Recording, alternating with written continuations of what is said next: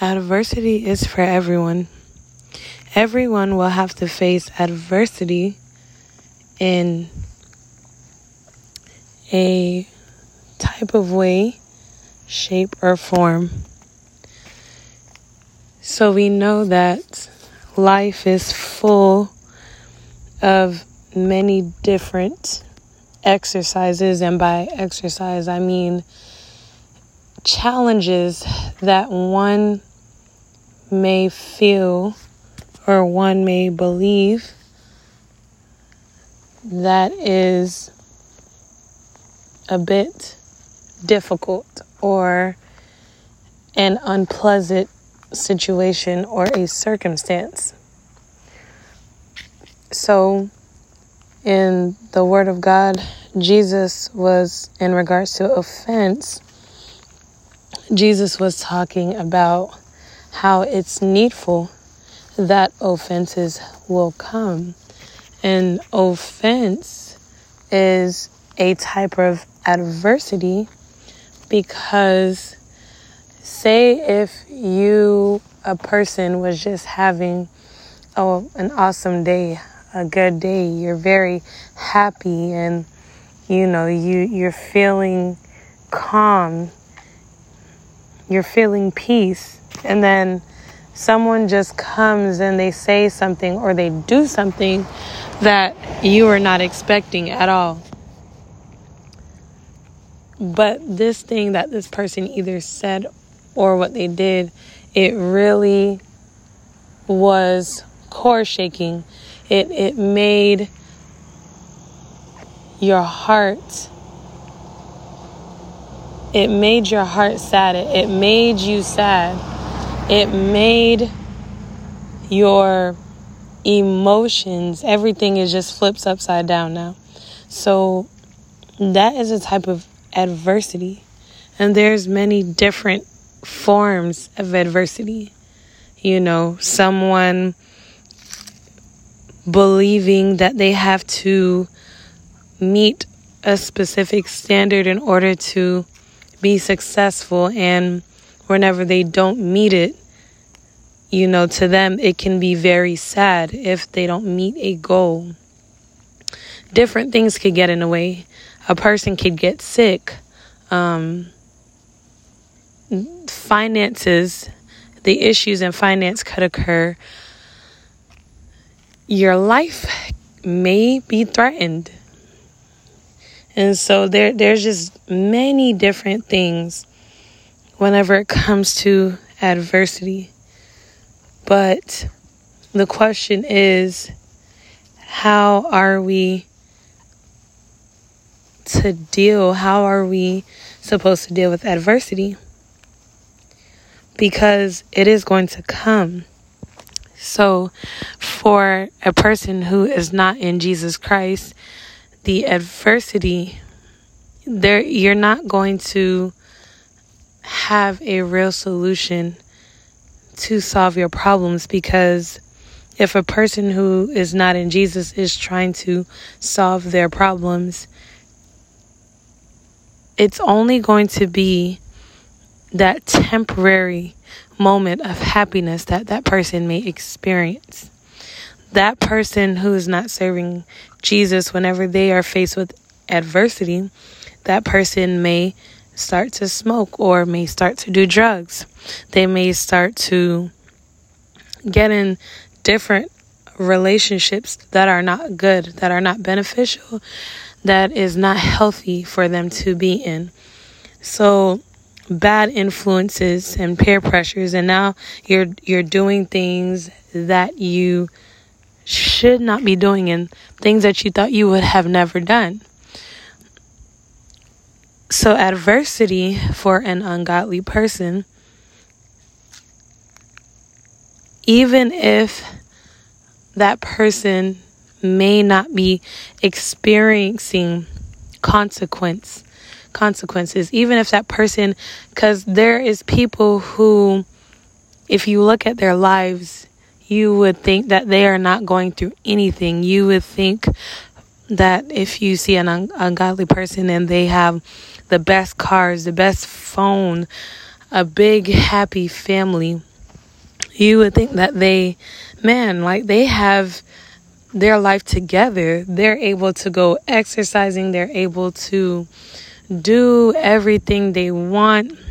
They might be doctors. They might be lawyers. And they're just enjoying their life. And you could just be saying, it seems like they have a good life, like nothing bad is going on for them. However, that's not the end, because what is happening is God is looking at everyone's actions. He is weighing judgment for every person. And so if a person who is living their life and they're, as they would say, they're living their best life, and it's without Jesus, eventually every decision, every bad decision, because if you're not in Christ, there's no way, even if you are a morally good person, you cannot sanctify your own self. It has to be Jesus, because Jesus was the one who died for our sins. So the consequences are just being stored up, laid up for you, and you don't know when. You don't know what is going to happen. But also remembering that there is an afterlife. And if you die outside of Jesus Christ, you are not making it to heaven. You're not going to heaven. For people who die in sin, there is a real place that is called hell. Hell, and it is burning with flames of fire. The worms never die. And so hell is a very real place. And that is going to be for the people who reject God.